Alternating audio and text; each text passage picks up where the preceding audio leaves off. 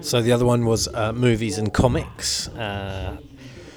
So wish me luck. I think I'm about to go on and find out whether my new stuff works. And if it doesn't, that means I've got about 20 minutes I need to write for Edinburgh.